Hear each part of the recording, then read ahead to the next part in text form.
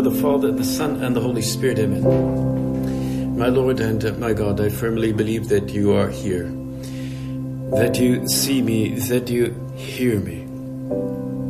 I adore you with profound reverence. I ask your pardon for my sins and the grace to make this time of prayer fruitful. My Immaculate Mother, Saint Joseph, my Father and Lord, my guardian angel, intercede for me.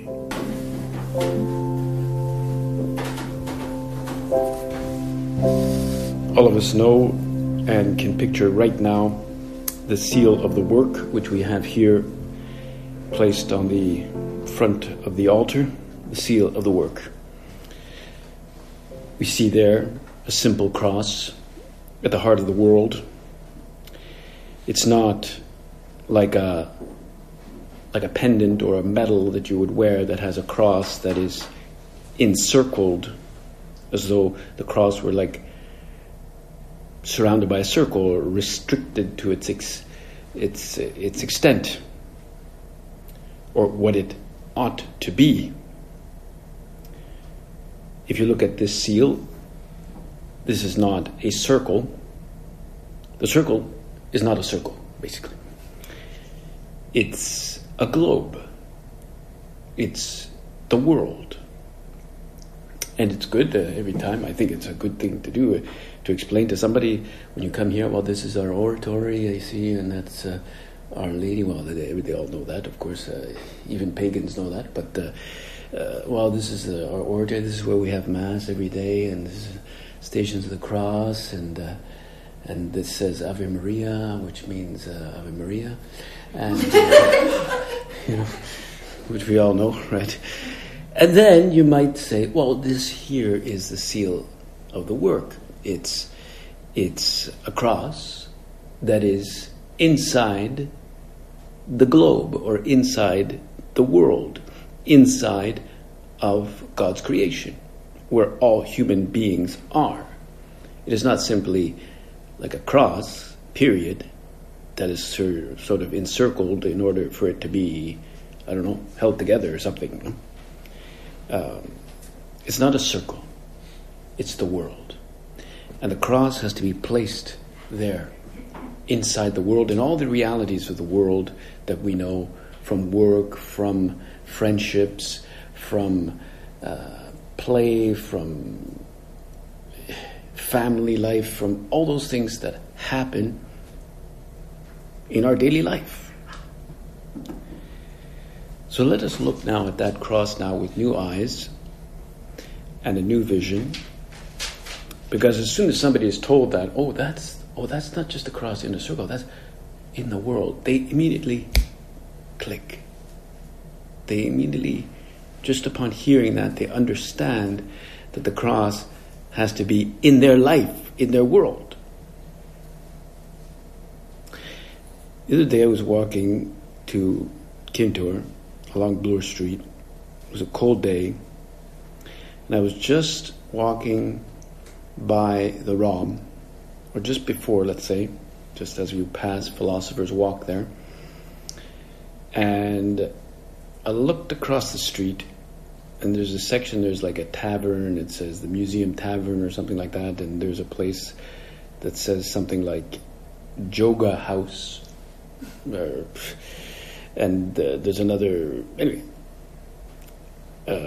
restaurants and stuff like that. It's a McDonald's a little bit further. But then I noticed for the first time, which maybe it's been there for a long time, but I only just noticed it the other day, it's a kind of a logo that it's hard to describe now, but it looks like an upside-down cross with a kind of a boxed sleeve above on the upper part of the upside-down cross. Kind of think of the download symbol when you're downloading something and you click, and but instead on the downloading thing, it's a cross. And I have to go by there again and see, what is this place that puts an upside-down cross with a kind of a dooflicking on top of it, as though this box is holding the cross that seems to be pulling it down, it would seem. but maybe I've misunderstood. I don't know. Maybe it's meant to refer to yoga or something. I don't know. But I looked it up, and yoga has a different symbol, but it's kind of like a cross. But what is clear is that the cross in our life, in our world, in our globe, in our daily affairs, does not or should never pull us down. Like that cross seems to pull down whatever that thing is, right? On the contrary, the cross has to be raised in order to draw all things to itself. The cross raises us up. Anybody who is on a cross can see around him, see the landscape. He can see much more, like Paul Miki and his companions in Nagasaki in the 16th century, and we celebrate today. He was actually crucified together with 23 other clergy, deacons, Franciscans, and laity. He was crucified there in Nagasaki. St. Francis Xavier had arrived in 1552. He arrived earlier, but he died in 1552. And within 30 years, there were over 200,000 Japanese that had become Catholic. And at first things were okay, but many of them were converted thanks to Spanish missionaries like St. Francis Xavier. And there were some suspicions about what they were coming to do. And one of the powerful ministers there, or military attachés to the government of Japan, got the wrong idea when they found artillery in one of the Spanish ships, and they said, okay, that's it, we're sentencing a whole bunch of Catholics to death. And they had them all marched to Nagasaki, which is like 600 miles, and that's where they were crucified. But they could not get any of these martyrs, well, these Catholics, to say any words of reproach, any words of anger. They were happily carrying their crosses, literally carrying their crosses. And even when they were being crucified, they were singing the Te Deum. And in fact, that's where Paul Miki is said to have preached courageously to those who came to mock them from the cross. And there's paintings of that, all these tons of people all tied to these crosses. And he said, the only reason for my being killed is that I have taught the doctrine of Christ, he said. I thank God it is for this reason that I die. I believe that I am telling the truth before I die. After Christ's example, I forgive my persecutors. I do not hate them. I ask God to have pity on all, and I hope my blood will fall on my fellow men as fruitful rain. He said that from the cross, that my blood will fall on them like fruitful rain. He didn't say that with anger or bitterness or resentfulness. And indeed, by saying that fruitful rain drew many more souls to the church in Japan. That's what the cross does. And that's what we are here today to try to understand how the cross draws us to the love of God, draws us to God. Now, if we fast forward now to 1931, we can picture St. Josemaria now on August 7th, 1931, when he's celebrating Mass in Madrid. And there, precisely at the moment of the consecration, he had a kind of a mystical experience, a kind of locution. He says the words of consecration, as usual, of course. He raises up the host. And it's at that moment that he heard the words from the Gospel of St. John. Et ego si exaltatus fuero a terra, omnia tram ad me ipsum.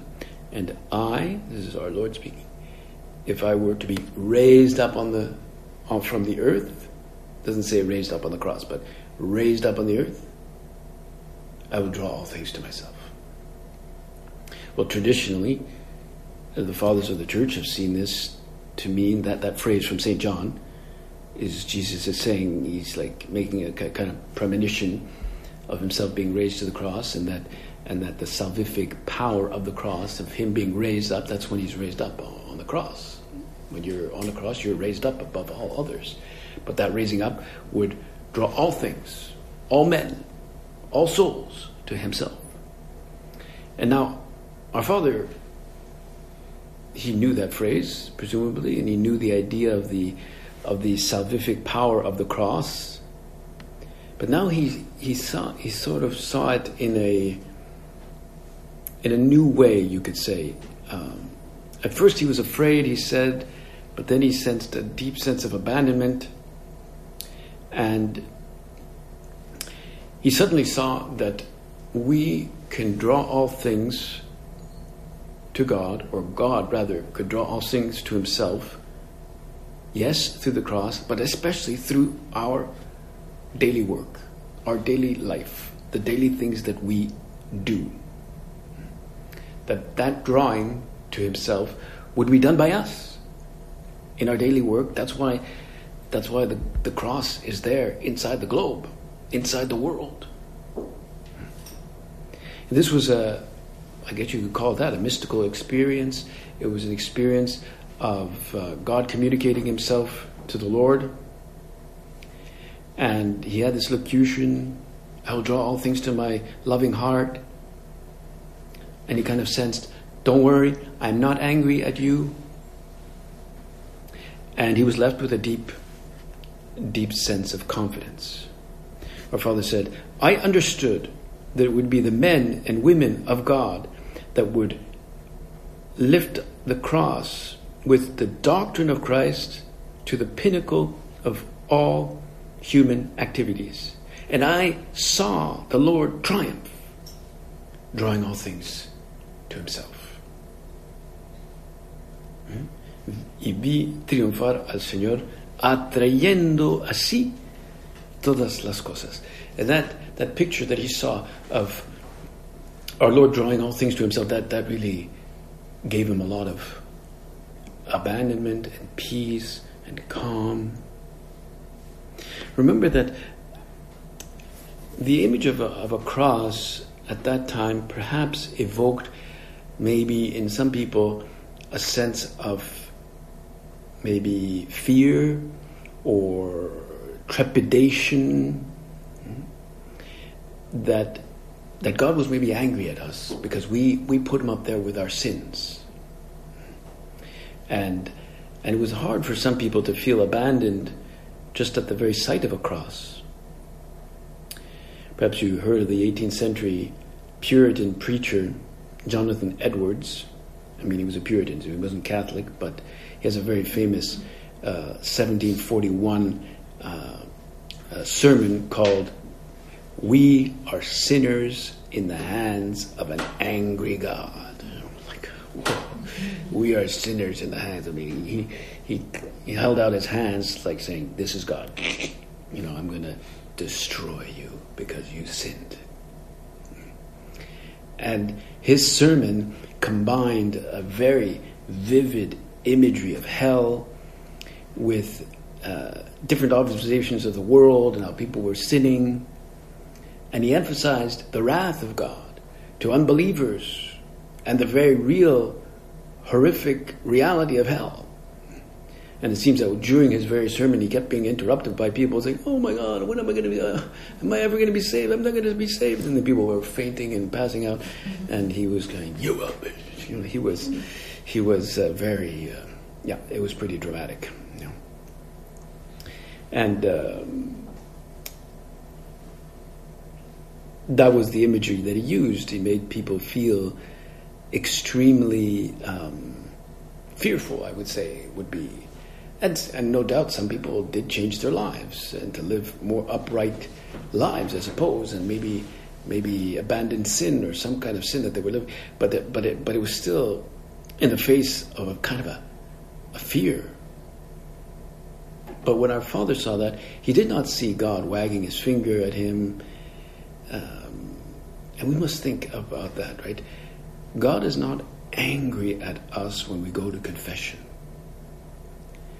And we have to imbue the people coming here, the girls that come here. He's not angry at us. He's not mad at us. He's not up there on the cross saying, I'm going to destroy you for doing this. Our father wrote about this later on in his intimate notes, that he had now suddenly understood what is called the sensus plenior, the deeper sense of that scriptural passage. It's both in both senses, both the sense that men and women, ordinary men and women, would lift up the cross with the doctrines of Christ and their human activities. Like, it doesn't even say work, it's just their human activities. Whatever they do, go on excursion, do whatever, you will draw things to Christ. And with the doctrine of Christ, by it's not just by doing stuff, but also by knowing and loving the doctrine of Christ. And this can happen to us too. When we read the scriptures, when we do our daily reading of the gospel, that we can discover the sensus plenior, the deeper sense. Maybe you'll read something, you'll get moved, you get touched by it. And if we have something that happens to us at work that makes work a little bit more difficult, if this person that I have to work with or that thing that happened is a bit more difficult, in that moment, maybe I assume that sometimes you're under a certain amount of pressure, a schedule, you have to get this done, this many things done, and it's always amazing to me that at 6 p.m. the green light is on and we can go, it's ready, and once in a while, like way once in a while, it's 6:01, right? Everybody's going, there's something wrong. There's something wrong. There's something profoundly wrong here. Or 6:02, and the residents are going, oh my God, there's a problem. Somebody's died, and well, that takes, I guess, it takes organization, it takes planning, and everything is warm, but that means that there's maybe pressure. We gotta get this done, get the bread in the oven before it gets, I don't know what, and it can't stay too long. It'll go all dry, and I don't know. I guess, but can I see that I'm drawing all things to myself there? Or no, not to myself. I don't draw things to myself. I don't know why that doesn't make any sense. I draw things to myself. I did this, yes. Look at me, everybody. Do I draw all things to you, Lord? So that's why when our father saw this sensus plenior, this fuller sense or this deeper sense of those words of our Lord, I will draw all things. When I am lifted up to the earth, I will draw all things to myself. We have to see how we can draw things to Him. By the way we work, by the way we do it with love. And that means, since I would imagine that your schedule is pretty regular and most of the time you do pretty similar things every day. I mean, it's not you don't, I don't know, you don't present caviar every day, right? So it's going to be pretty regular, and that's true for 99.9% of people in the world. We have a fairly routine schedule, I guess you could say. And that routineness, that kind of sameness, can mean that sometimes we miss the sensus plenior, the deeper meaning of what we're doing. We just go through in a rote fashion, the things we've already done many times. But maybe if we can see it with a kind of newness. Press the microwave with a newness. Press the buttons, newness. You can be like an athlete as you do that. And fold the things, fold the purificators and the sheets with a love, but with a newness. I'm doing this, and as you're doing it, there's this magnetism that is energized in the universe. We can't say the same old, just fold this thing. It could be a dance. You can have a dance when you're folding. I suppose it takes two people to fold the sheets, right? So you go like that, and then it can be like I don't know, but not that you have to start dancing, but.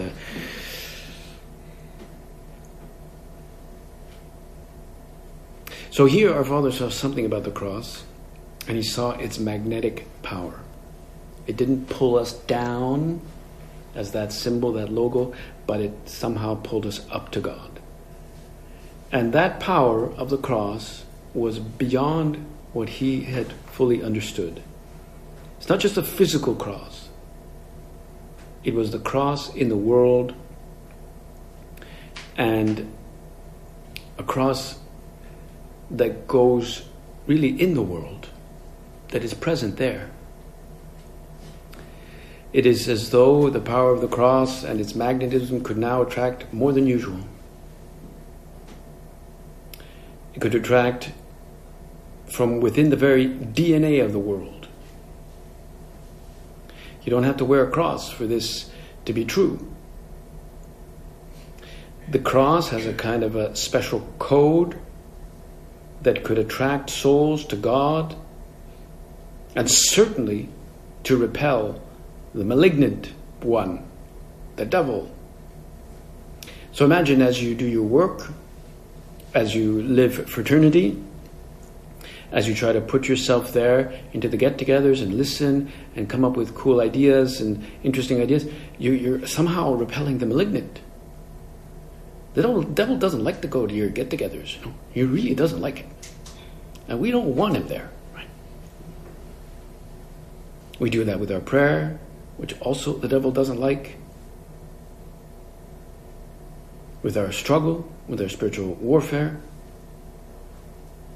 I heard about a guy in the Southwest who was a police officer, and he was brought up a Catholic, but his formation as a Catholic was that the devil was just basically medieval mythology and symbolism, and it was nice. He had heard about the devil, but he didn't really give it much importance until he started working as a police officer in some kind of special felons unit there, where he had to process certain felons that had been convicted of some pretty horrible crimes. And there he describes, he wrote a book about it called, I think it was called like The Devil in Your Life or something like that. But not that the devil is in your life, but the devil exists kind of thing.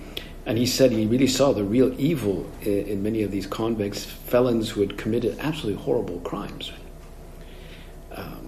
And he saw this, and this basically made him believe in the devil. And yet, just as we can draw others to Christ with the power, the fuller sense of the cross, we can repel the devil with the fuller sense of the cross.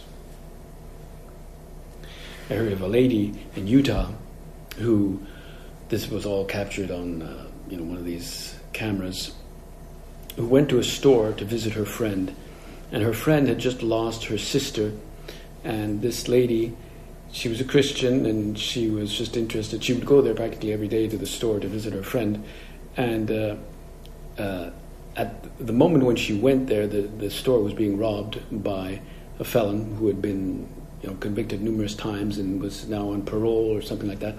And he was in the midst of tying up her friend, who was the cashier, and whatever, I guess he had taken the money, and And actually, he had poured lighter fluid on this lady. He was going to light her up. But then this lady came in, and this kind of, took him off guard. And she saw that he actually had a cross on him, on a chain or something. And she said, "Oh, you're a Christian." And and she gave him a big hug, right? And this kind of disconcerted him, but he still took her, tied her up, poured, this lighter fluid on her as well.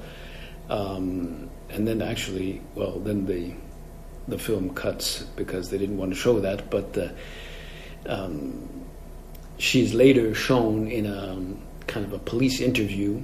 She survived that. Her friend survived.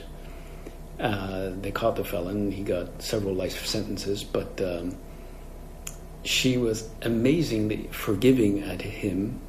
And she appeared there, and one of the reporters says, "Ma'am, could you tell us why you have such a short haircut?" And she says, "Well, it just got all burnt off, And she was very kind of flippant about it, and you could see she had marks on her face, second-degree burns and stuff on her face. And they asked her, "What would you do if you met this thief, this felon?" She goes, "Well, I think I would just give him a big hug," like that, right? And all the police officers, everybody, all the journalists were just left completely flummoxed by the wonderful testimony of this woman who was very forgiving, very cheerful. She had a discolored face from the burn marks and stuff, but she was very forgiving, very loving. Really, it was quite beautiful to see, and that had a profound magnetism. That's the magnetism, I would say, of the cross, and the sermon of Jonathan Edwards was scary and frightful. We have to have the magnetism of cheerful people who really attract souls with the doctrine of Christ, the truth of Christ, the meaning of Christ's love to him. And that's what our Father said in Conversations. By his death on the cross, Christ has drawn all creation to himself. Now it is the task of Christians in his name to reconcile all things to God, placing Christ by means of their work in the middle of the world at the summit of all human activities. You see there, it's just articulated. What he discovered, had that locution back in 1931, now he just articulates it in a more clear way, right? So the pandemic is now one of those crosses. Maybe it's a bigger one, but we have to maintain our optimism, and we must see it in the light of God's magnetic love. Where's this daily cross going to draw me to Christ? And I have to focus in my work, but I also have to rest. I have to rest. Focus is you're focusing on one thing, doing this, but resting is more like kind of open and less intense in that sense. We also have to learn our rest. That too will be a way to draw all things to you, Lord. We ask our Blessed Mother, who stood at the foot of the cross, who was an instrument of that she intercede for us so that this magnetism of the cross become a reality. I thank you, my God, for the good resolutions, affections, and inspirations you've communicated to me in this meditation. I ask your help to put them into effect. My Immaculate Mother, St. Joseph, my Father and Lord, my guardian angel, intercede for me.